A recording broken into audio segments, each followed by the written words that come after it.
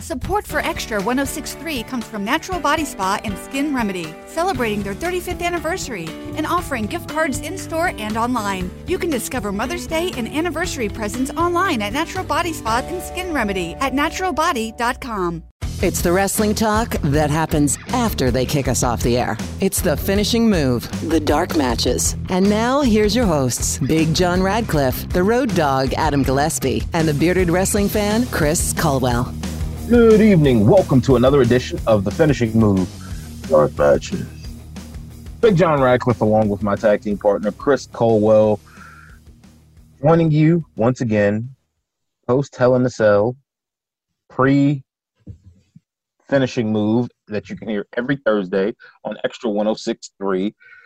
Culwell, how are you this evening, sir? I am very good. Glad to be back here on the Dark Matches. And, this is clearly going to be a Bound for Glory review, right? That's what we're doing here on this here podcast, Impact Wrestling, Bound for Glory. You know, honestly, I am kind of happy that Eric Young won. That Eric Young won? Didn't EY win on Bound for Glory? EY did not win at Bound for Glory. Lynn Swan? No, his name's Rich Swann. He's a former Cruiserweight champion in WWE, part of 205 Live. Ken Shamrock. Ken Shamrock won his match over Eddie Edwards, yes. Jordan Grace? Jordan Grace was unsuccessful in the six-person scramble match for the X Division title. Yes, Jordan Grace tried to be the new Tessa Blanchard and did not win. Who won then? Rohit Raju retained his title. God bless you.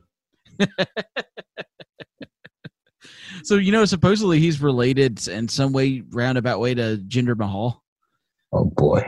It's some way, they're both Canadians, even on their of Indian heritage. So they're Indian Canadians. So. And even though they gave us Bound for Glory for free, I did not tune in as just to.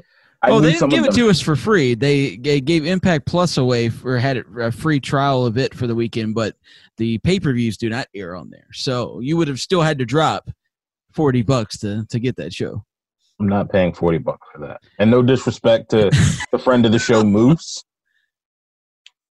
Oh, yeah. No disrespect to friend of the show, Moose. And honestly, I love the storyline. I even applaud them for what they're doing with him and EC3. Mm-hmm. With the more dramatic matches, and kudos to them for that. But in the same vein, I'm not there yet. Yeah, no, I understand. It's a tough sell right now, especially when you look at, would you have paid $40 for a TNA pay-per-view back, 10 years ago?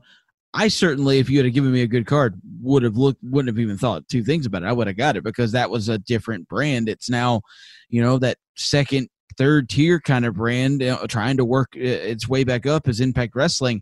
TNA was the number 2 promotion back, 10, 15 years ago. And I was paying that much for a pay-per-view back then, but it was different. You had Kurt Angle, you had Sting, you had AJ Styles, you had all these names, and they're very much that,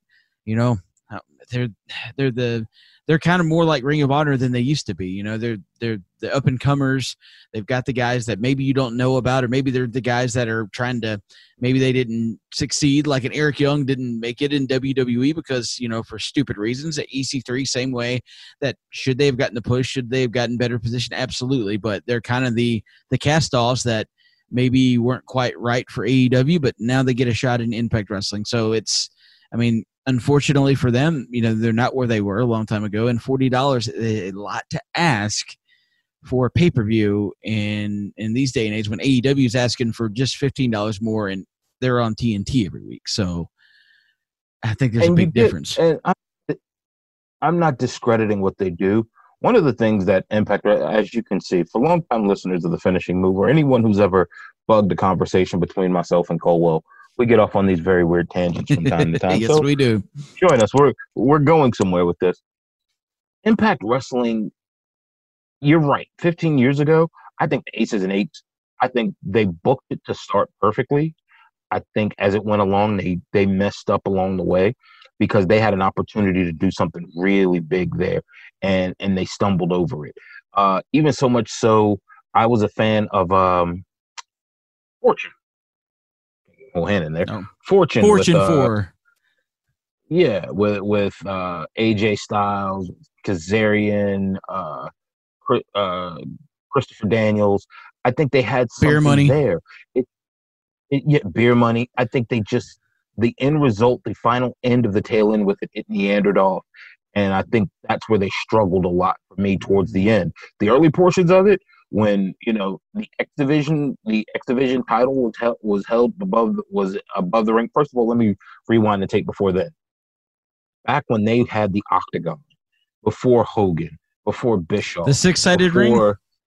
Yes, when they had the 6-sided ring, that's when it was unique. It was different. Yes. It did give you the mindset of MMA, but it was like, you know what? You're kind of mixing the two, and it was kind of nice.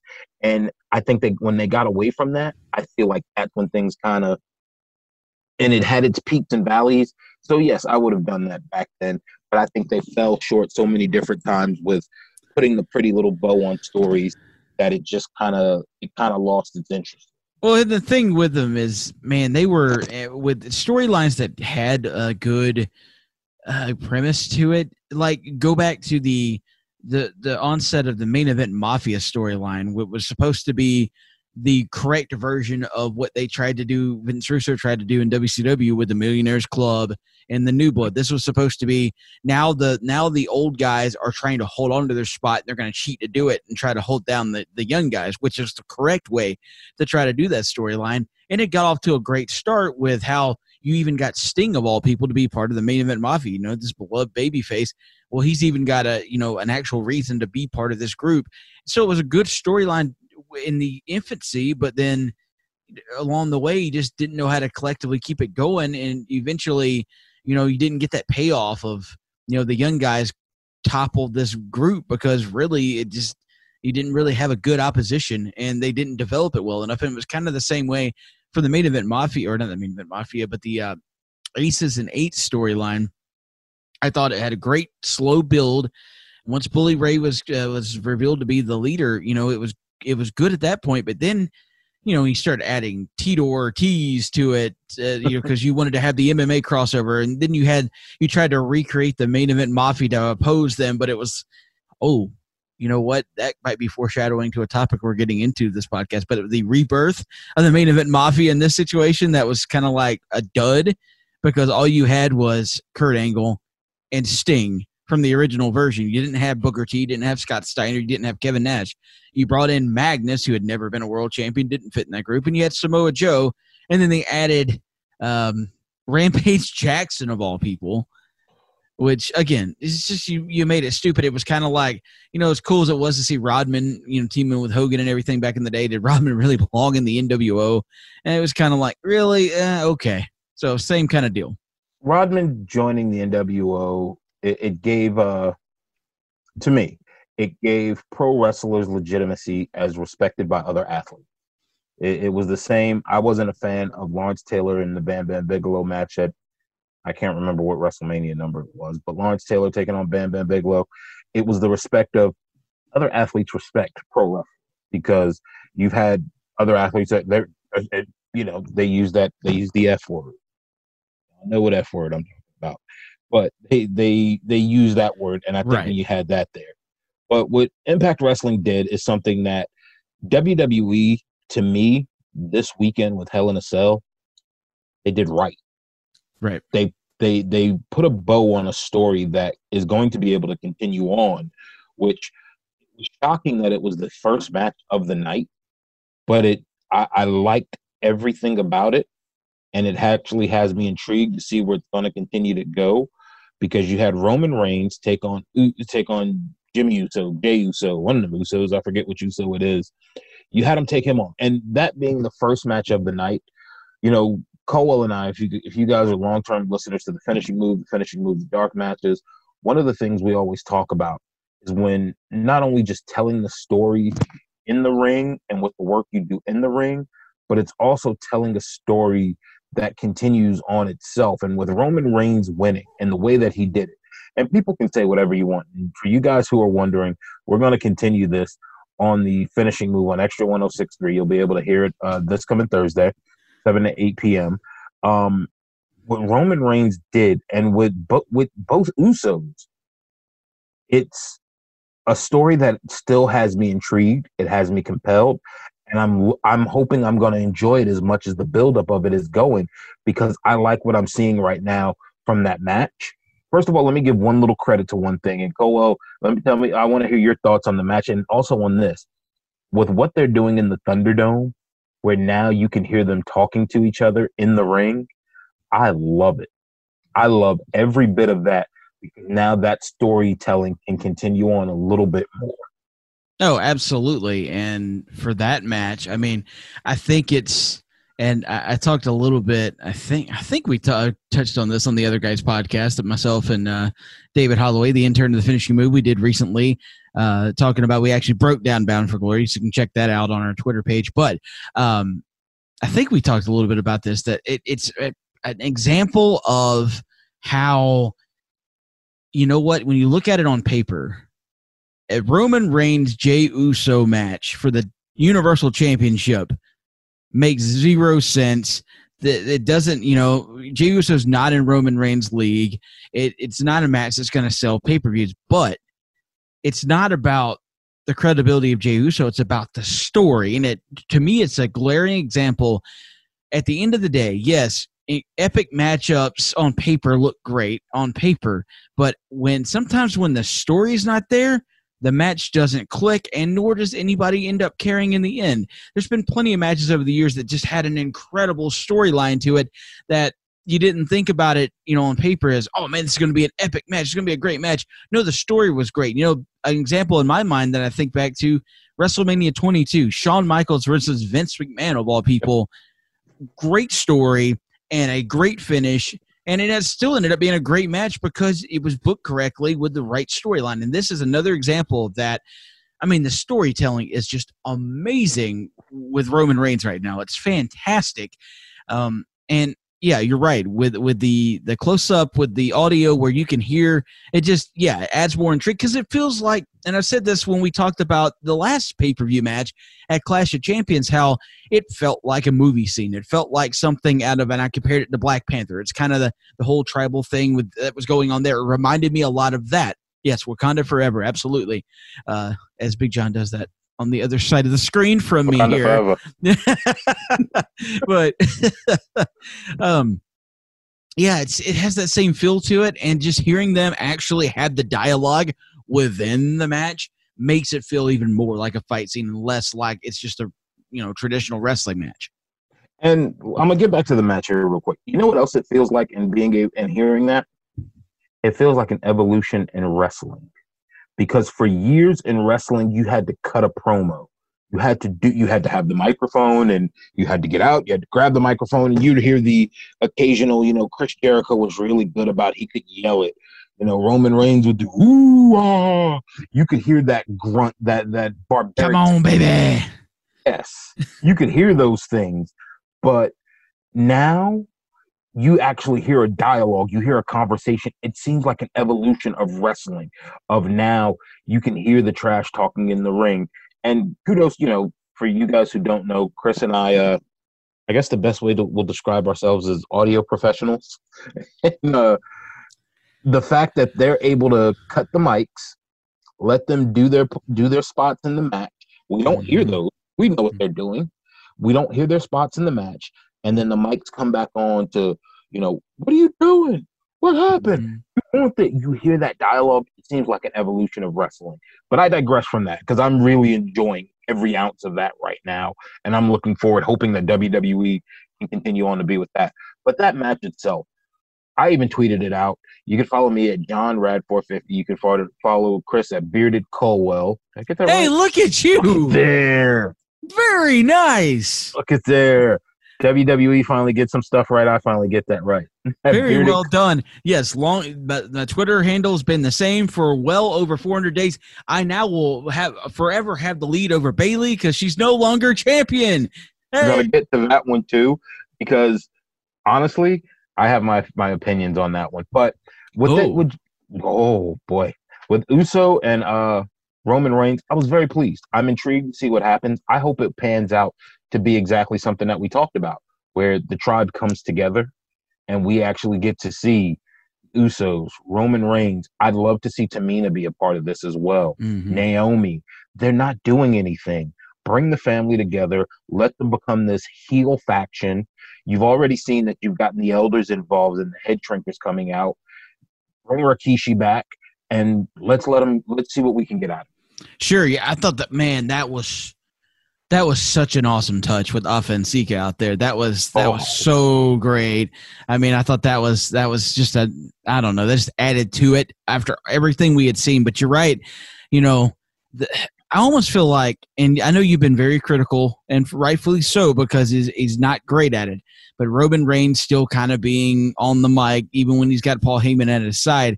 But where Roman Reigns may be shown to be and excel in the storytelling, may be very well in the ring with the trash talking that you're getting to hear now. And that may be where his way of vocalizing himself and voicing his character may be best done is in the ring and not in front of a microphone during a promo. That's what you have Heyman for. I mean, this may be where, like you said, it's an evolution of what we may be seeing going forward in wrestling, and I think it's a good evolution, but that may be something that really benefits Roman Reigns moving forward. And yeah, the storyline, man, you could really go for it. I'm glad that they did on the pre-show where they have Heyman interviewed prior to clarifying exactly what the consequences were, because I don't think they did a great job of explaining that on SmackDown, that if Jey Uso lost, it basically all they said there was you'll be disowned from the family. Correct. They brought it back at the pay-per-view saying, oh no, this means that now you have to do what Roman says and acknowledge him as the tribal chief. They didn't even do a very good job of it, because for those of you guys who missed it, Friday Night SmackDown was on FS1 due to the World Series. What channel? I've never heard of this channel. Yeah, it's hard to find. Trust me. I had to really I found Impact Wrestling before I found that. Oh, hey, good for you, man. I'm glad you finally found it.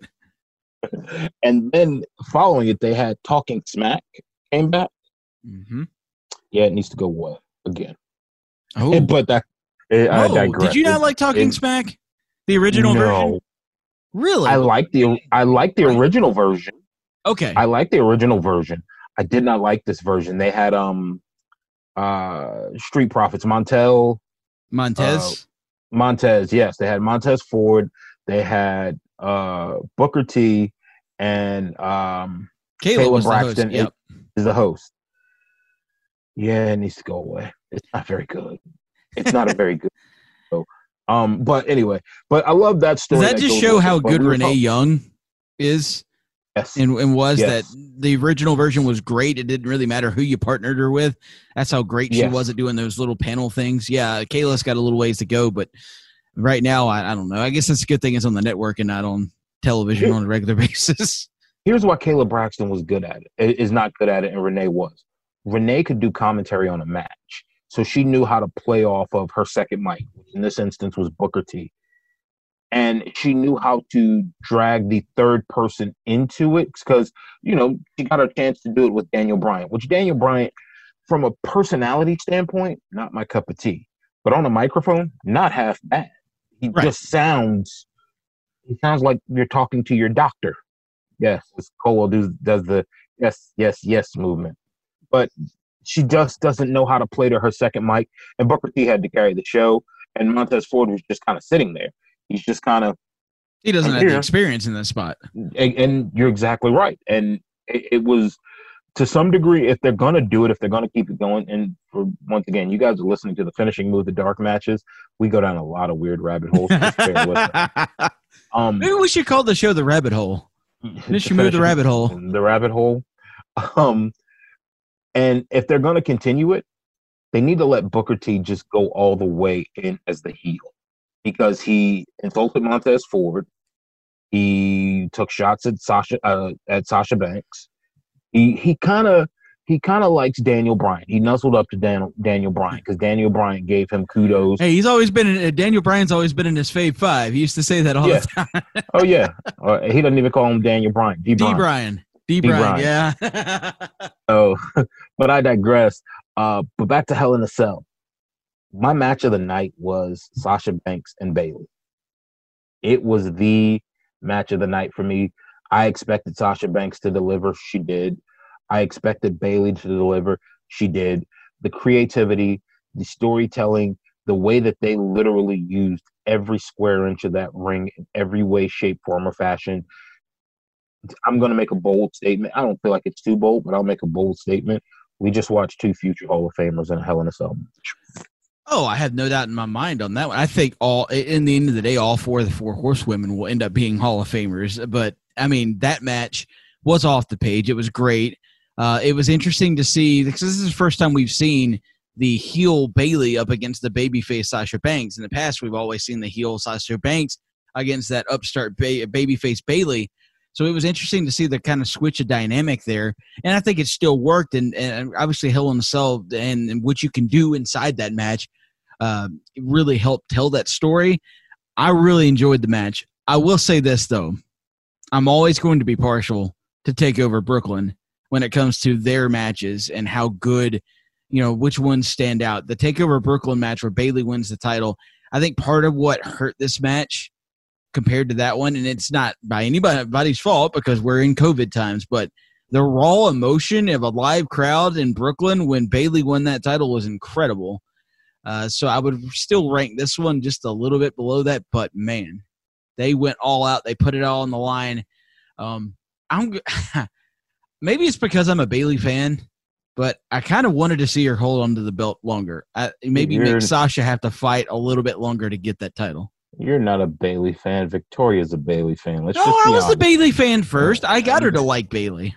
Mrs. Culwell's the Bayley fan. And yeah. It just so happens you know where the bread is buttered, so you get on with the winning horse. Let's just be honest about something. Yeah. So, I have to do that. Be smart. I felt like it was time. I felt like it was time for Bayley to pass to pass on the title. I felt like it kind of needed to happen, and I liked the way that it happened. I felt like any longer at that point in time, Bayley had nothing left to prove. She gave legitimacy to the title. She gave herself legitimacy as a heel. And I felt like Sasha, because if I'm not mistaken, Sasha hasn't won a Hell in a Cell match against one of the 4 horsewomen. She was 0-2 going into that match.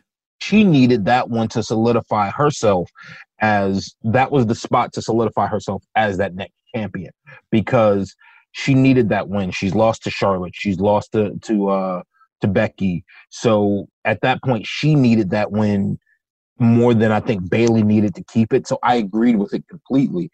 If anything, and also someone put it on social media, and I love what they said. And I don't know if it was by accident or if it was by coincidence or whatever, where it gave a look back to Shawn Michaels versus Undertaker. That's why Sasha wore the white and Bayley wore the black, where Shawn Michaels, Undertaker, I think it was WrestleMania. It was 25 when they did that. Yeah, 24, 25, where they wore the white and black just to kind of show those scenarios.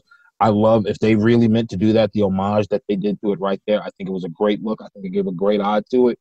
And the fact that you got a chance to see Sasha be a high flyer or a high flyer without being a high flyer. Literally the meteor into the cage, the power bomb into it, just everything that they did about it. Every bit of that story has been great. I hope it actually is coming to an end, to be honest with you. And I hope they move on to maybe Bayley moves on to someone else, Sasha moves on to someone else for a little while. Well, and here's the thing. We talk about the match itself. I think there's a reason why Sasha keeps getting her third Hell in a Cell match. She's the only of the 4 horsewomen to be in all 3 women's Hell in a Cell matches. Right. You've had Charlotte in the first one, you had Becky Lynch the last one, and now here Bayley. I think it's because Sasha just works well in that environment, because of the 3, she kind of works that more high-flying, reckless style, which is also added to her injury proneness.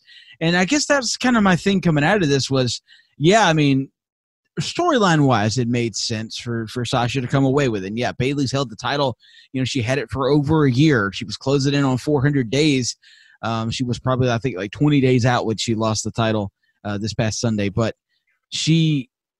it was time, storyline-wise, and for Bayley to pass on that title. But was it not surprising to you, because you and I have talked about this in the past, of how it seemed like there was not that level of trust in her being a champion from the brass, from Vince McMahon, didn't seem to be there because Sasha has been shown to be injury prone and hasn't, she'll come back for a while, and then if she's around, she's maybe not wrestling because she's got banged up here, banged up there.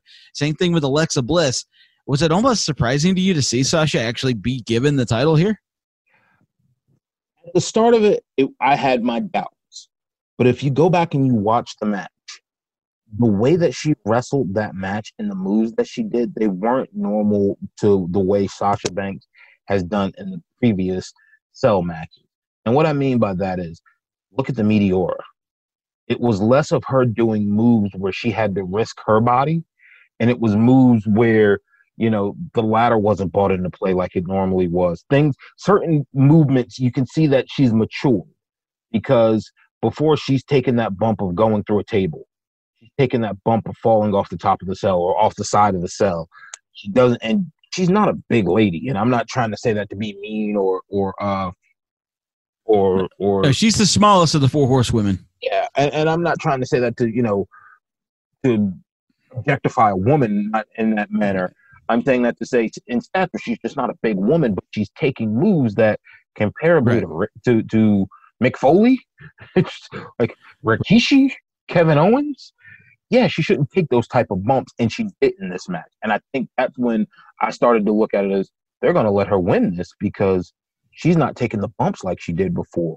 And they're trying to preserve her. And even her matches building up to this, she wasn't taking those kind of bumps. She shown that she can take the hardcore style where, she showed the chair to the throat. So I think she's matured, and I think WWE has a little bit more trust in her. And I think that you can't deny that on the microphone, she's really good. So I think it was really cool, and I hope she gets a long run with it, even if that leads back up to her meeting up with Charlotte again and the return of Charlotte, and maybe somehow that program goes for a little while. Oh my goodness. I don't know if I want another Charlotte Sasha Banks feud, but it's good to see a change of pace with SmackDown. And I personally, and I don't know if I might have been alone on this one with Bayley's character, the heel character, it took a while to kind of get going, but for me, the last 6 months of it, she was incredible. Like, to me, she became so annoying in the role that it was like a good annoying. She started to get to a point where she wasn't annoying to me anymore. She was funny to me in an annoying way. She just cracked me up left and right with just the way that she tried to be so over the top when she would be on commentary. We all know how it's like she was so bad at it that she was good at it. It was one of those things where it just worked. And maybe it was just because, she realized that, hey, I'm not the smoothest talker in the world, but I can play into that and just be as over the top as I can be, and it'll work. And I think this title reign, man, really allowed her to do that. I'll be really curious how they can kind of keep that going moving forward with her, because you figure at some point down the road, we're going to get a version of her that's going to come back to that face role. I just don't expect it to go full on Hugger Bailey again. I think we've passed that period. But, where do you go from here? If this is indeed the end of this feud, do you go, who is up next for Sasha? Are you going to keep Sasha in the babyface role long-term, or was this just a short-term thing? Because I think Sasha is better as a heel, but she had to be the babyface in this match because Bayley's so much the monster heel. Who stands out as a heel on SmackDown right now that can really step up? Too, because for me, we're both fans of Bianca Belair. We want to see her step up, but she's positioned in a babyface role. Will you turn her heel, or again, are you going to flip Sasha? Or is this a short run for Sasha like she's been known to have? That's the thing. Sasha does deserve a longer title reign because she's always gotten those short-change title runs with Charlotte and all 3 of the title switches there, and with Alexa Bliss when she beat her. And so to see Sasha actually get a little bit of a run would be nice, but at the same time, they've shown time and time again that they haven't given her long runs. Will they let her, or are they going to end up is Bayley going to end up with this title again, I guess, would be my question. I think you're going to see Bayley will end up with it again, because you're right. They're doing a lot for Bianca Belair. And that's not to say Bianca Belair doesn't deserve it. She does. I'm a fan. But I think we're going to see Bayley end up with it again, because you're right. When you look at it, I don't think Zelina Vega is ready yet. I'm a Zelina Vega fan. Don't get me wrong. She's not 100% there yet because I enjoy I think she's an amazing wrestler. I think she needs more work on the mic, but I think she's good on the mic. I think we're reversed on that. I think she needs work in the ring. I haven't been that impressed with her in-ring work, but for Zelina, I think, man, she was really good with Andrade. I think there needed to be more there. I think it was more of the she was almost to me like Lana, where the Latino in her and the Brooklyn in her, it interchanged. Lana was Russian some moments, and some moments she was American, and it was moments of, what are you? It was Kofi. it was Triple H calling out Kofi Kingston saying, "Hey, I got a question. I thought you're supposed to be Jamaican." You used to be Jamaican. It's one of my favorites. It's a great moment. I think that's what I run into with her, but I'm a fan of hers. I was a fan of hers back when she was with Impact Wrestling, when she was with LAX. Mm-hmm. And but I think that's where we're going to go with that next. But I think we will see another Bayley version there. I think the concern that I run into is, if you watched Raw, Vince McMahon still has input. And I'm on a podcast. I'll say it. Not like we're on the radio. Vince McMahon likes the pretty blonde that is willing to show a little extra skin, and they get the push. And I think that's what we're going to see, is whether it is Peyton Royce or whether it is whoever. I don't know. Lana, exactly. Mandy Rose. I think they're done with Dana Brooks. The Dana Brooks experiment is over. Well, Dana Brooks not exactly one you go at and go, oh, wow. No offense to Dana Brooke. It's not like she's a good athlete, but it's Vince. That's Vince true. has a look that he likes for a woman. You don't believe me? Go look at Sable. You want to know who really, I think people have forgotten about, but when she got her big push and was kind of, dominating the women's divisions on both shows, Alexa Bliss was kind of in that mold, because I don't think a lot of people saw her as this like dominating. She was never dominating as a champion, but she was very much the focal point of whichever brand she was on, and she wasn't really that at NXT. But when she got up to Raw and SmackDown, it was very much, okay, we like this girl, let's push her, and I guarantee you that had a lot to do with it. Vince has a look of a woman that he likes, and when it comes down to it, that's who's going to get the push. And I think it'll reveal itself pretty quickly that, someone got in his ear. Sasha and Bayley are good. Let's let this work out. Let's let this play out. But at some point in time, Vince is going to put his hand into it, and let's find the pretty blonde that we can get involved with it. And I think that's where the issues are going to come from.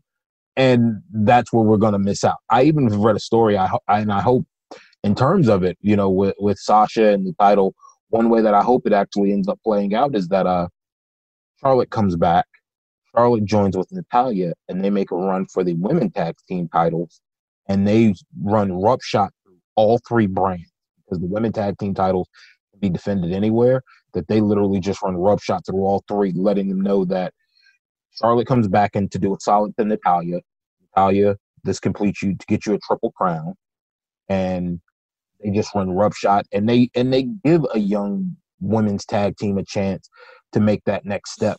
But for right now, I think that would be great. And I think you leave Sasha alone, and maybe you even put her and Bayley back in the program for a little bit.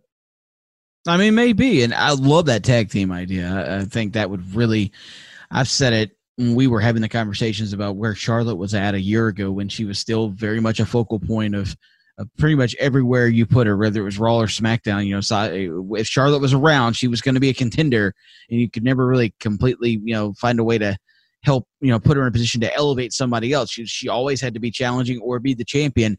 And I said, sometime late last year, earlier this year, that, man, the best thing for her right now either is to take time off, which ultimately she has done. And I think that will really benefit her character.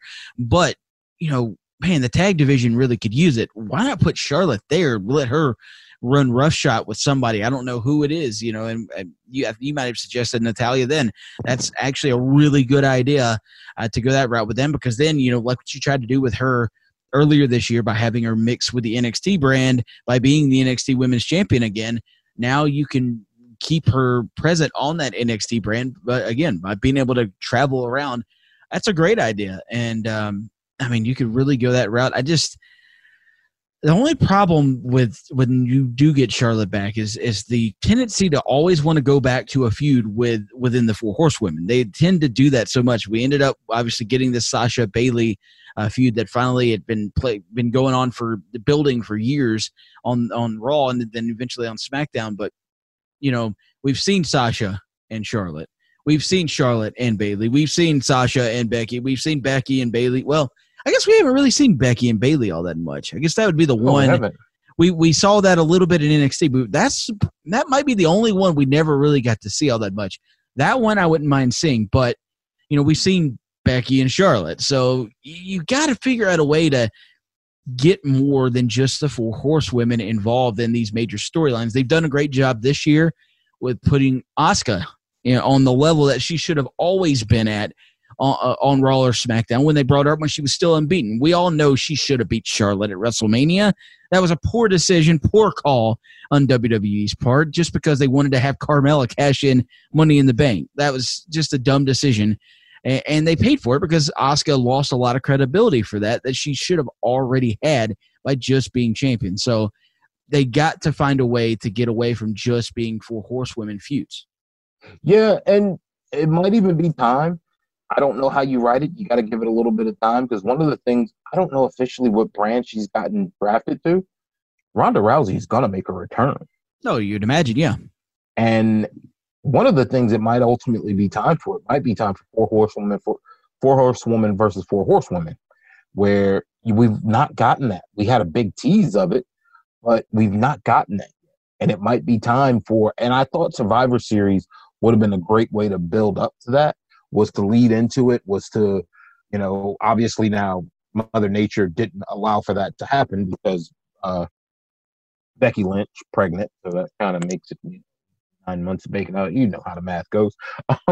I very much do now. Yeah,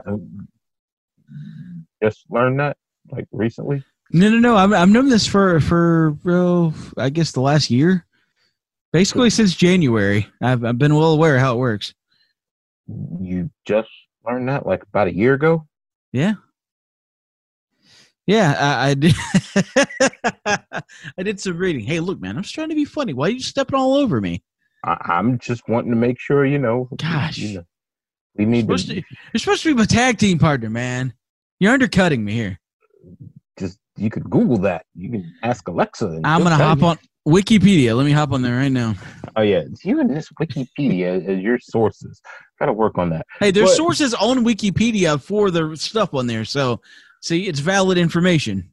All right. Well, you do realize as long as there's a site, an actual marker on there for the line in which you're reading that has an actual source, that's usually valid information. I'm just telling you, from a guy who wrote college papers and still managed to use Wikipedia. Unfortunately, some of those sites actually go to 680 The Fan, even though they're talking about child rearing. But I digress. So let's go over to the WWE Heavyweight Championship. Randy Orton, 14-time champion now, beat Drew McIntyre. I like it. I'm okay with it. I feel like I think we're getting ready to see the twilight of Randy Orton's career, because I think it was kind of hey, let's give him one more good run, and I think we're getting ready to see Randy Orton go into that viper hole off into the sunset, because I think he deserves one more run. I hope not, because he still has it, but I think we're at a point now where we're getting ready to see the tail end of the viper. The crazy thing is, I don't know that that's necessarily true, because he's arguably better now than he's ever been. I mean, he's still fantastic in the ring. And I think from a promo perspective, he's never been better. He's doing the best mic work that he's ever done. And he said it himself in some interviews that he's finally taken it seriously. And you can tell that he's actually committed to what he's saying. And it actually, he doesn't stumble over himself near as much. And he doesn't seem like he's just quoting a script. It's almost like he's got it. He's living the promo now more so than he really ever has. So I almost feel like he's only he might have a few more good years at the top of his game here and can be that main event guy when WWE needs main eventers right now. Cena's not around anymore. You need Triple H is not a regular competitor anymore. You need a guy like Randy Orton to help bring up the next generation, and part of that is being a world champion that can drop the title to, hopefully down the road now to re-elevate Drew McIntyre again. I don't mind Randy Orton being champion. I love the idea of him being champion when it started coming out this summer that maybe they were going that route with it. I didn't hate it at all. What I didn't like is the last two, when you look at the last two pay-per-views in this feud, how Drew McIntyre was booked. I hated the Clash of Champions booking. We talked about this on the air on the live show that, you worked in the Legends. I get that you were trying to kind of bring the storyline back full circle, but it was basically Drew McIntyre and a cast of, Legends beating down Randy Orton. So it didn't make Drew McIntyre look like this conquering hero. And then I get that you did a good job of kind of selling the injuries to Drew, and he did take the tumble through the table and everything. But Randy Orton gets him clean in Hell in a Cell. I get it. It's Hell in a Cell, and, all things can happen. It's really hard to cheat to win in that, but to see Drew lose the title to Randy and that by way of just a clean pinfall, I guess to me that, Drew's the future. It's not Randy Orton. Ultimately, the further future, at least, you had to kind of protect Drew, and I don't know that they did a good job of that. Is Drew McIntyre the future is the question. Keep in mind, Drew McIntyre's in his 40s. He's not exactly a spring chicken. So when you're talking about wrestlers that are up there, and he's in great shape, I'm not taking that away from him. He's not one of the younger wrestlers. Once again, I look at someone, AJ Styles, not another young wrestler. They are great stars that are in their prime. Not to cut you off, Drew McIntyre is 35. Okay, I thought he was older. He's a year older than me, so. But yeah, he's kind of got to the prime of his career. It's not like he's going to be the guy that's going to carry the company for the next 20 years, but he can be the guy to carry the company for the next 10. I don't think he can do the next 10. Or maybe the next 5. But do you need him to? Well, who else is going to do it? Well, if you're looking across the brands, it's someone we talked about before, Big E Langston. Seth Rollins can do another run. You're looking at, what's his name? Murphy. Who? Did you just say Murphy? I did say Murphy. As a guy that can carry the company. As a guy who can get an opportunity to get hit. What have we gotten from Murphy so far? A cruiserweight title run. That's it. A tag team with Wesley Blake on NXT. Also, let's not forget, there's still a guy named Adam Cole, baby, who's still out there. There are still, I think there's so many others that this is not to take away from Drew McIntyre and not to say he couldn't do it. I don't think you need him to. I think it'd be great to have him. I think he'd still be great to be there if he can do, kind of like a Randy Orton did, go in, come out, go in, come out. But you don't need him to. I think you have so much talent sitting there at NXT that, look, I'll even throw another name out there that I myself, I know I need to wait for things to play out. Velveteen Dream. You have talent that's sitting there that when I look and when I say Drew McIntyre's age, I don't say it to be disrespectful. I say that to say I can get it out of a guy who's in his 20s versus a guy who's in his 30s, whom I might only get 2 or 3 more years from, where I can get it out of a guy. Look how long Seth Rollins' run has been going for. Look how long Randy Orton's run has been going for. Take those older guys and get a run out of that. And this is not, if Road Dogg was here, he'd say, "Oh, you just hate the older wrestlers." No, I don't hate the older wrestlers. It's just, why not you got younger guys that are there. Let the younger talent know that, hey, you're valued and they're doing something. Well, no, sure. And you look at a guy like Seth Rollins, who, by the way, is a year younger than Drew McIntyre, so right around the same age, but he's had to run longer. Yeah, they started with him a little younger, but it took sometimes with these guys, man, it takes a few years for them to kind of figure it all out. And I think that's obviously what happened with Drew. He had to get cut and go off on the independent scene to figure out what he was going to be as a wrestler moving forward. But the fact that it's like in the way the wrestling business is now, you're looking at an era where, age doesn't matter the same way that it did. Back in the day when guys in the NWA were trying to tell Ric Flair that he was too old and he was just right around 40 and he was freaking Ric Flair, right? AJ Styles has been one of the focal points of WWE for the last several years. He's been world champion multiple times. And you're right, he's in his 40s. Do you see AJ Styles as a guy that looks like he needs to retire in the next 10 years? I mean, dude doesn't look any close to slowing down. He's arguably as good as he's ever been. So when you look at Drew being 35, if Drew McIntyre doesn't need to be the guy, nonstop for the next 5-10 years, then neither does Roman Reigns, who's the exact same age. It's the same difference here. It's a matter of whether or not he needs to be, but whether he will be. And I think WWE sees Drew McIntyre, and they've always seen him as that, obviously, with the Chosen One gimmick they saddled him with right off the bat. They saw him as a future guy. That's what Vince looks for. He looks for his guys. He's got Roman Reigns. Now they figured out how to put a new lease on Roman Reigns' career with this new heel run. They figured out how to, Roman or Drew McIntyre went and reinvented himself, came back, and is as good as he's ever been.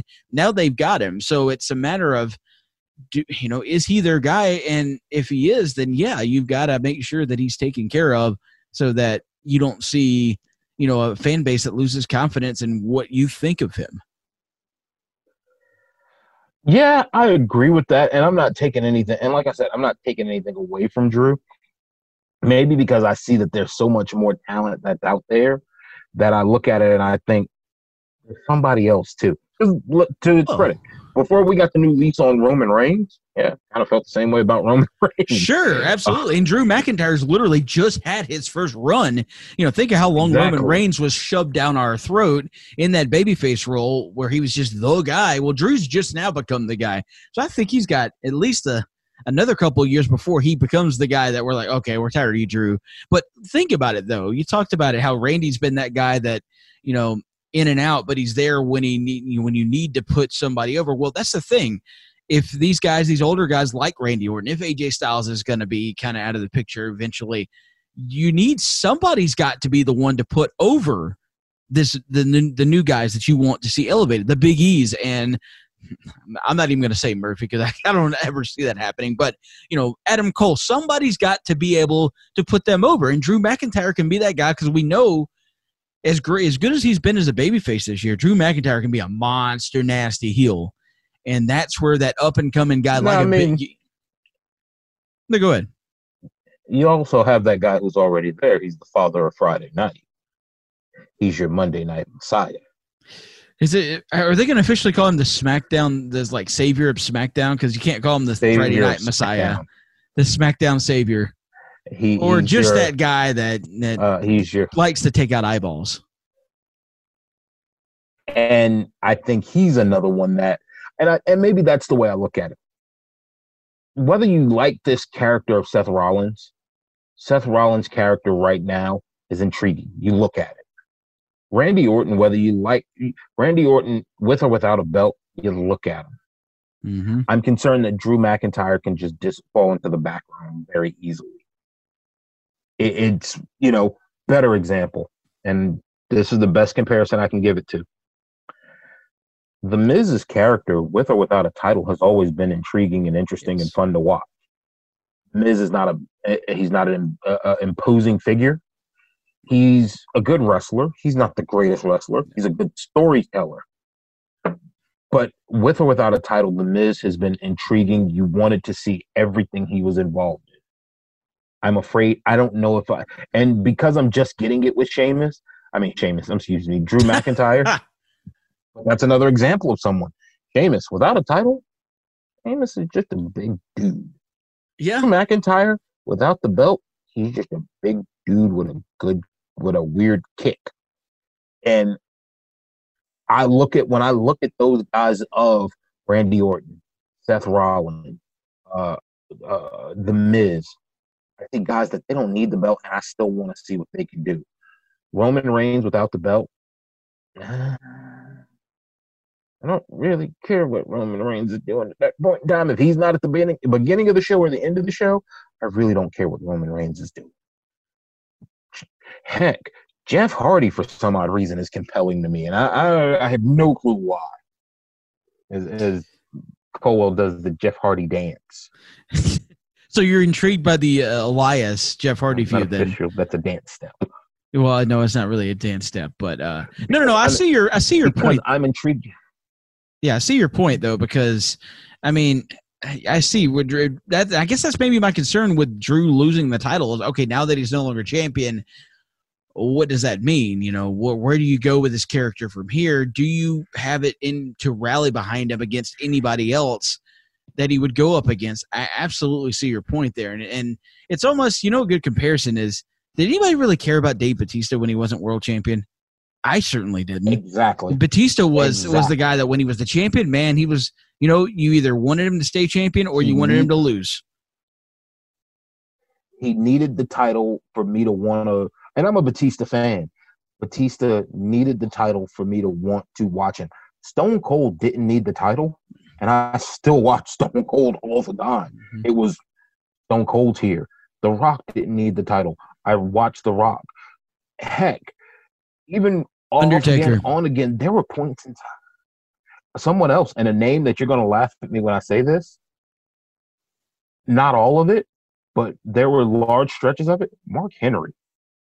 Mark Henry without the title, there were times where I just watched Mark Henry I knew he was a jobber, but there were times with Mark Henry, there were moments of, let's just see what he does, what he has here. Because without the title, at least it was I won't even say it was intriguing. It was just kind of, you knew he was around the corner from the next thing. I don't know if Drew McIntyre's not booked properly, he's going to fade into obscurity very quickly. Well, he's very much the case of a good build to WrestleMania is what set him on the rocket ship that he was on. It had being the guy that could say, I eliminated Brock Lesnar when he was on an absolute tear in the Royal Rumble. That puts me there. Oh, and I've got this story of how I was part of 3-man band and an absolute joke. I left the company. I came back better than ever, and I worked my tail off. I deserve this. So beyond that, yeah, you're right. It's not like, Drew McIntyre champion, intriguing. Drew McIntyre, I guess you got to see further development in his character. I think he's got the ability to do it, and I think they can absolutely go the direction with him because I think, he's a good promo. He's gotten so much better in that department, whereas he wasn't that great before. And he puts on great matches, man, and he's got the look. So he's definitely got the potential to do that. I see him, and I think they've seen it all along, as him being the guy to be sort of the kingpin of either the WWE or the Universal title for years to come.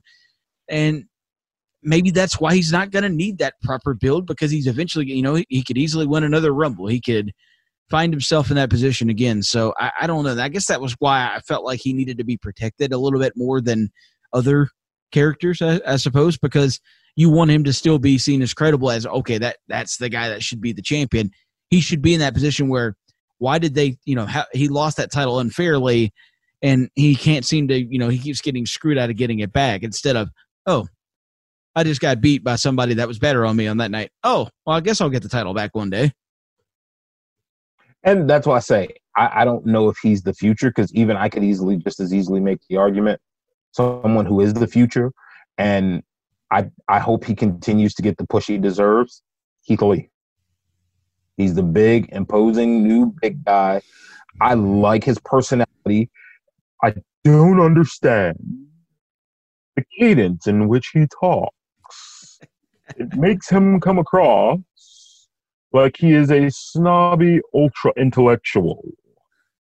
But I like Keith Lee. And I like what we saw from Keith Lee with Brock Lesnar. I like what we're seeing with Keith Lee, where we're seeing the athleticism, the size, the ability, the ability on the microphone. I'm even not opposed to, even right now, maybe this would be the answer to both questions. Be fun to watch. I don't know how you would book it. Keith Lee, Drew McIntyre, tag team champions. Well, there's history there. They I guess wrestled when both were part of the Evolve company, when Drew was out on the independents. But I mean, you could definitely go that route. I mean, why not? It's, a couple of singles guys, let's throw them together and make the tag titles matter for a split second, just like they always seem to do. why actually book and a solid tag division when you can just take two singles guys that, well, we don't really have anything for them to do individually. Oh, let's put them together so we can eventually break them up and feud them. Yeah. Exactly. So speaking of tag teams, one of the things we talked about that we would do on this podcast is we were going to talk about reboots of tag teams that were just epic fail. Now, what came out of this is in the last one, if you guys haven't gone back and listened to the previous version of What are you doing? Move, yeah, shame on you. We were talking, you brought up Harlem Heat 2000. And so it made me think, tag teams that got rebooted in some way, shape, form, or fashion in the best way possible, however they were booked, and were just turned out to be epic fails. And the first one that comes to mind for me is they actually came up with two versions of it, and I hated both of them. The Legion of Doom with Puke and the Legion of Doom with Heidenreich. Oh, gosh. I hated both of those. Yep. Absolutely. I don't, and Heidenreich was post Hawk passing away, wasn't it? I can't remember. Yeah, Heidenreich was right after Hawk had passed away like 2 years prior, and it was right around the time that WWE released the documentary DVD of the LOD.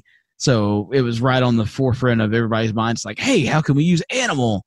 Ooh, we got this Heidenreich guy that's really creepy that likes to read poems and for some reason hangs out with kids after matches. Let's put him with Animal. That's a good idea. Epic fail. But prior to that, as Animal was going through his battles with drug and alcohol abuse, I believe he had. Well, that was Hawk. That you're talking about the Hawk, puke combination. Hawk. Yeah, it was Hawk. Yeah, I'm sorry, Hawk. I apologize. With Hawk, was going through his battle, I think in real life. I don't think it was just a storyline with drug and alcohol abuse and addiction. They put him with Puke. And let's just say Ahmed Johnson as a part of the Legion of Doom was a better makeup than Puke and Heidenreich combined. Yeah, I could not agree more because it just poor Darren Drozdov. They tried with him, and unfortunately he suffered that gruesome paralyzing injury in that match years ago. But it's just they tried to figure out a way to utilize him, and that was not the way to go. But then again, they tried to salvage Heidenreich, and that didn't work either. So you just can't. Anytime you try to insert somebody new into a group as stable, a tag team, and phase one out, or maybe one is not, with us or just aren't able to be a part of it, it never works. And I'll give you a case in point. It's a very close comparison based on the face paint and everything. Demolition. If you remember, this is going way back. The original Demolition, Axe and Smash. Well, when the Road Warriors as LOD came to WWE, they decided, well, we need to they got to be the baby faces here. So even on Demolition is like our version, and they're the heroes right now. They need to be the bad guys here. But what better way to make them bad guys than by giving them the numbers advantage? Let's add a third member named Crush. And eventually, the part of the thing there was that you're going to phase out Axe because Axe apparently was dealing with some injuries, some health issues. So we're going to phase him more of a managerial role. The team's going to be Smash and Crush. And eventually Axe was completely gone, and they were back with Mr. Fuji, who they started with years prior. Nobody gave a crap anymore. And they were jobbing out to I want to say it was a version of the Orient Express, which try to give a tag team that name nowadays. I don't think that would work too well. But at WrestleMania 7, so just completely a disaster of a trial there where you tried to go with them. Another one that comes to mind too for me, the New Rockers. Marty Jannetty. That's what I was thinking about too. Leif Cassidy, who eventually became known as Al Snow. Yeah, fart in church. It was bad. That was really, really bad. Another one that comes to mind, I don't know if it was a reboot. I don't think it was, now that I think about it, but it was a tag team that was, I won't even call them bad. It was just weird. Was it Billy Gunn and where he got married to his tag team partner? Billy and Chuck? Yes. Where initially, remember, they started off where they were supposed to be the New Smoking Guns. Right. Because Billy and Bart had parted ways. Billy had done DX and Billy had gone to different ways, and Bart was gone from the WWE. He got knocked out by Butterbean, and that was it. Yeah, Butterbean laid him out, and that was it for him. After that, there was no coming back from that. And so we were going to do the Smoking Guns, and that gimmick lasted. I literally think they only did one match, and that's when Billy just was kind of like, no, it's run its course, and so they made them into a life partner. Politically correct way to say it. It was very suggestive and innuendo based. Although, as we found out when they did their wedding thing, their ceremony commitment, hey man, we don't like each other like that. What are you talking about? It was all a publicity stunt. Oh, okay, so that was just some weird stuff y'all were doing all that time. I thought I actually liked the initial pairing of Chuck Palumbo and Billy Gunn when they were coming. I think Billy Gunn is post invasion. The alliance was dead. Chuck Palumbo coming from WCW. Billy Gunn wasn't really doing anything, and it kind of, I don't know. I liked the pairing initially, but that storyline was definitely out there for the time at least. And then you added in Rico as the manager with the best chops in the business. And it just, man. And they pretty much dominated the tag team division there for the better part of 2002. But, I mean, there was who were they going to take on? Well, initially they had some teams until you did the initial brand split, because at WrestleMania they beat the Hardys, the Dudleys, and the Acolytes, or the APA, to retain the title. So you still had some good teams. They'd had a tag team turmoil the month before, I think, with some other teams in there. So there were still teams around. But then when they did the brand split, they split the Dudleys. I don't think they split the Hardys yet, but they were going the singles route with them. You didn't have Edge and Christian anymore. You split the APA. So back then you didn't have anybody. They were taking on the likes of who was the tag team where their manager was Cherry. They were like the 70s guys. They wore leather jackets. Well, you're talking about Deuce and Domino, but that was years later, and I don't think Billy and Chuck weren't even a tag team anymore. I was gonna say, I thought they took them on, but it shows, WWE, they continue to neglect the tag team division, and at some point in time, you're going to have to give it some real respect, because you have some good tag teams there now with the Street Profits, with the New Day, with the Hurt Business, which it's time to, I don't care what combination you put together, you got to give them a tag team title run, because they've earned it. And whatever you're going to do at Retribution, you need to go ahead and let that die on the vine. Oh, dear Lord.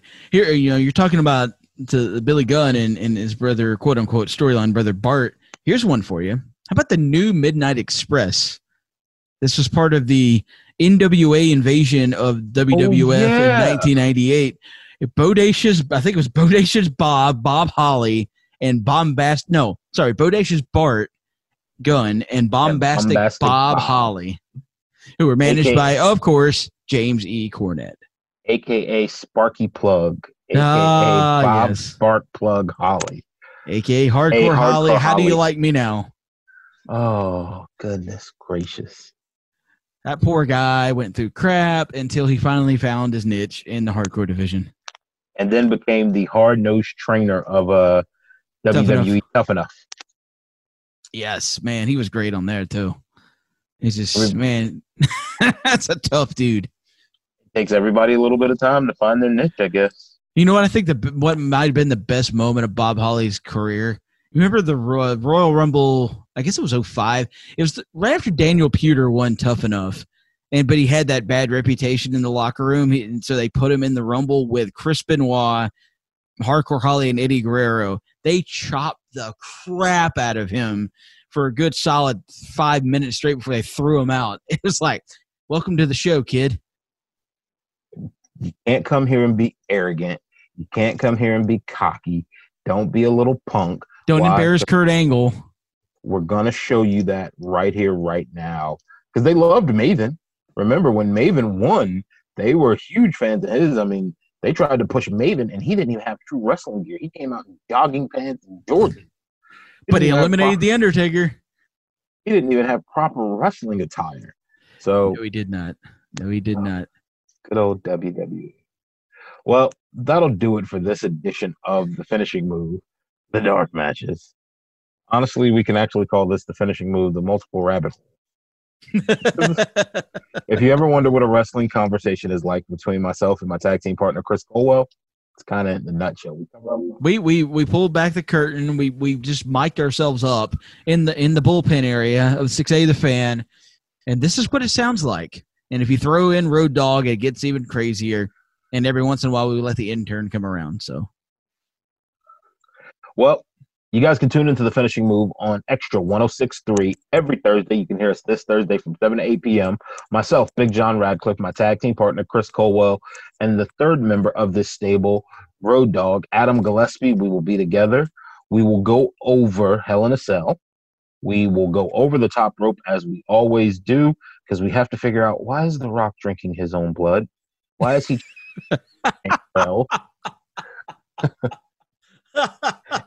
Yeah, that was a little random. A little bit, but we're going to go over it. That's how we go over the top rope. And until then, you can follow us on social media. I'm at John Rad 450. Chris, where can they find you? Well, you've forgotten already. You did good at the beginning of the show.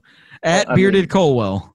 Well, at that point in time, then it leaves me doing a lot of talking, and I don't get paid by the word. So, But can you remember the official Twitter of The Finishing Move?